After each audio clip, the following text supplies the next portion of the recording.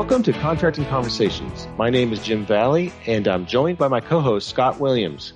Today, we're talking with Ken Kharkov, DAU's Learning Director for Small Business, about Con 0090, Strategies for Contracting with Service-Disabled, Veteran-Owned Small Businesses. Hey, Ken, welcome back. Thanks again for joining us today. Thank you very much for giving me an opportunity to talk about yet another course. It's not deployed yet, going to be soon. Real excited as well. Thank you.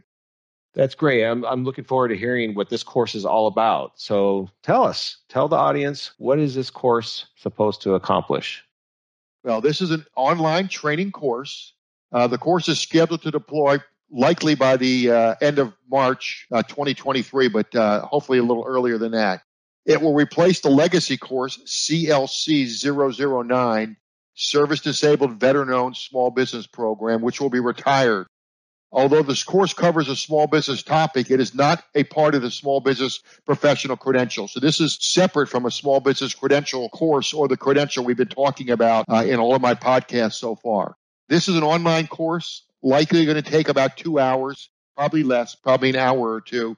And it's designed to guide you through the principal regulations and executive orders that are fundamental to contracting with service-disabled veteran-owned small businesses, also referred to as SDVOSBs.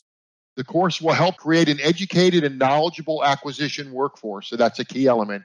One that can identify small business concerns that are owned and controlled by service-disabled veterans.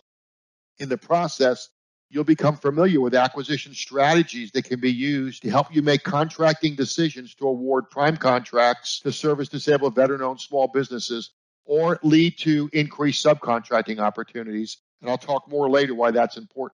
An SDVOSB is a subset of a veteran-owned business. You must first be a veteran-owned small business before being certified by the SBA. And that's new. As of 1 January, the certification moved from self-certification to certification by the SBA to be certified as a service-disabled veteran-owned small business. It's important for the audience to understand what a service-disabled veteran is. It's a person who served in the active military, naval, or air service or Space Force and who was discharged or released under honorable conditions and whose disability was incurred or aggravated in a line of duty in the active military service. It doesn't have to be combat, just something happened during your time that you were serving active.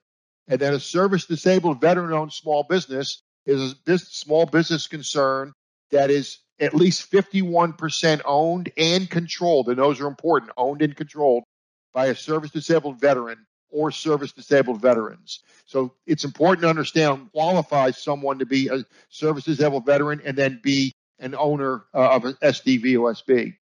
The course is going to teach you to do several things. First of all, it will help you identify strategies for contracting with SDVOSBs, and there are several strategies.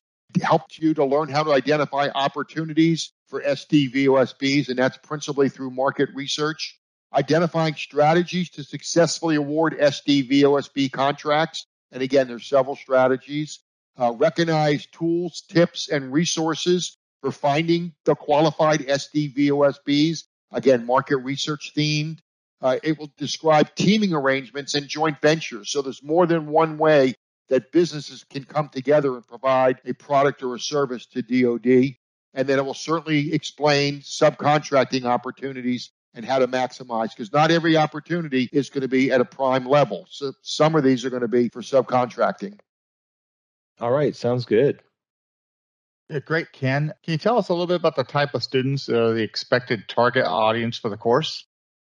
This course is designed for acquisition professionals that want to learn more about the SDVOSB program and the applicable contracting strategies. It's also available to industry. It's an online course. Industry can take this. So if you're an SDVOSB and you're new to doing business with the government, or you want to grow your business with the government, this would be a course that you would probably want to take as well. And again, it is not part of the small business credential. There's no connection to this course. So the audience is outside of small business professionals. All right, Ken. So how do you set this course up to allow easy transfer of this learning to their workplace? That's a great question. And every time we talk, we always want to make sure that we're transferring learning and teaching how to do that. So before I provide the answer, I just want to give some facts that are important about veterans and veteran-owned businesses. Almost 10% of the businesses in the United States are veteran-owned. So a good portion are veteran-owned businesses. Veteran-owned businesses, recently, this is recent census data, an estimated roughly $930 billion in receipts, 3.6 million employees, and roughly $177 billion in annual payroll. So there's a lot of work that's going on with veteran-owned businesses. Women-owned businesses had $1.9 trillion in receipts and 10.9 million employees and $432 billion in annual payroll. So it just gives you an idea of the magnitude of the service-disabled or veteran-owned businesses compared to another category, the women-owned businesses.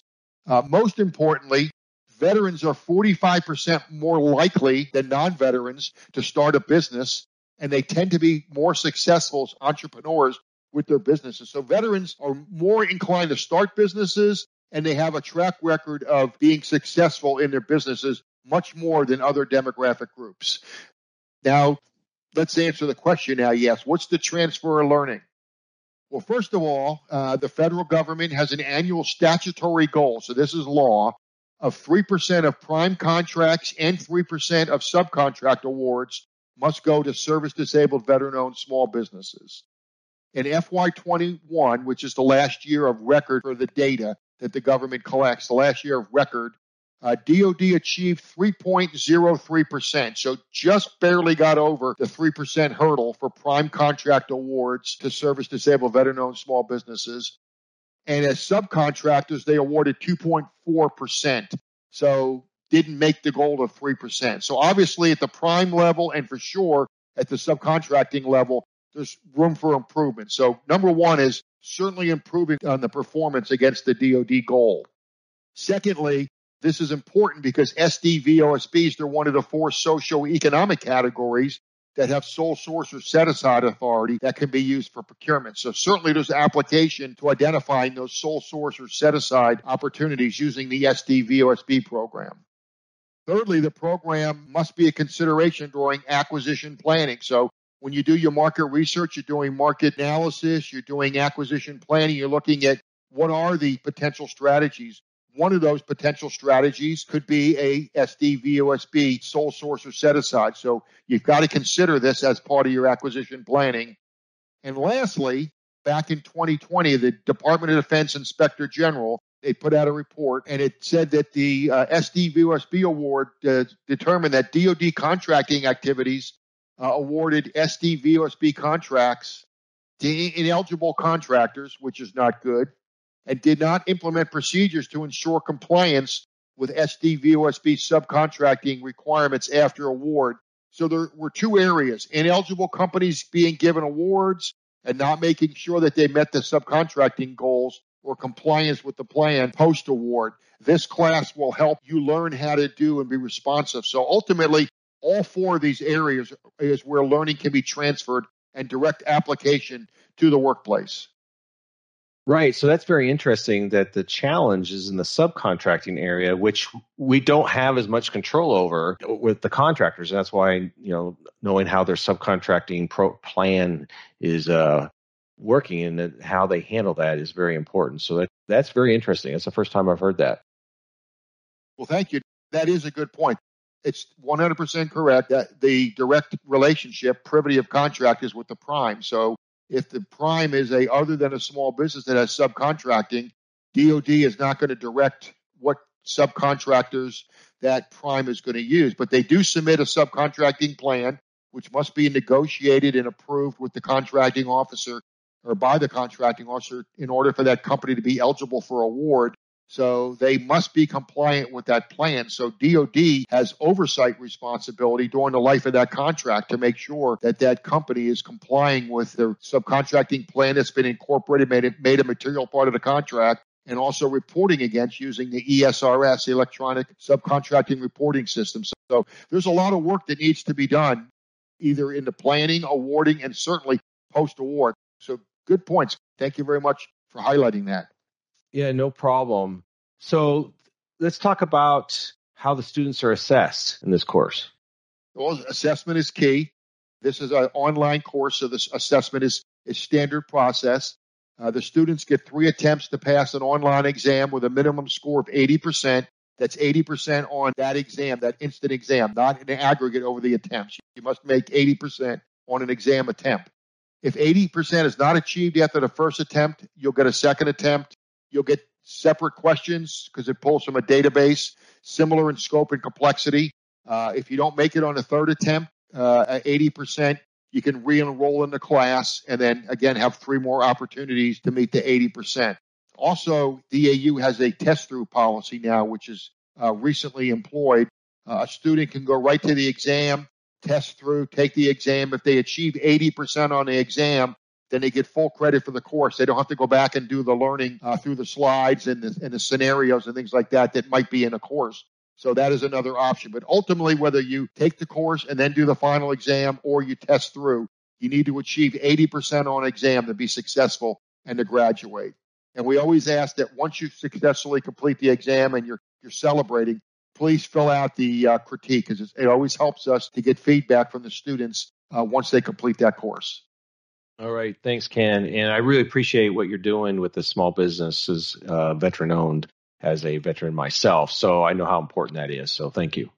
Oh, you're very welcome. I'm also a veteran myself and a service-disabled veteran-owned small business. So I have to say that, I really enjoy what I do with teaching and developing the courses. But this one was a little more special, being a service-disabled veteran myself. So thank you very much. Thank you for your service. All right, Ken, as you mentioned earlier, this particular course, CON 0090, is not part of the small business professional credential. But can you talk a little bit about the benefit of having this particular course? Yeah, the course is that because it's not tied to a credential, it gives a little more flexibility on a student that elects to take the course. So it's key that it is not in a credential. The target audience, as I mentioned earlier, is really non-small business professionals, so other acquisition professionals and industry. So this gives options to those demographics to help come up with a tailored, specialized training program. So maybe you're getting ready to have a procurement and you want to learn a little bit more about what are some of the procurement opportunities or options out there. This may be a good time to take the class. Maybe you're new to the government and you didn't know that there's a small business program, and you certainly probably didn't know that there's an SDVOSB program. Great opportunity to take the class and learn. Maybe you're an SDVOSB and you've never done work with DOD or federal government, or you've done a little bit of work, but you want to grow your business within DOD. Great opportunity to take this class and learn more. So there's lots of utility for this class as it's earmarked for other than small business professionals. Great. Thanks, Ken. Really appreciate it, and getting together with 3 veterans talking about CON 0090. So really appreciate you coming back to the podcast and being with us today, Ken. You're welcome. And a shout out to Jim for being a veteran as well. Thanks for your service. Always appreciate it. Thank you. All right. Thanks, Ken. You bet. Folks, that's all the time we have for today. But please, if you haven't already, subscribe to our Contracting Conversations channel. Type any comments below to include your questions for future discussions, and spread the word of this channel to your peers and to those you supervise or lead. Let us help you answer their questions, and we look forward to having future contracting conversations with you.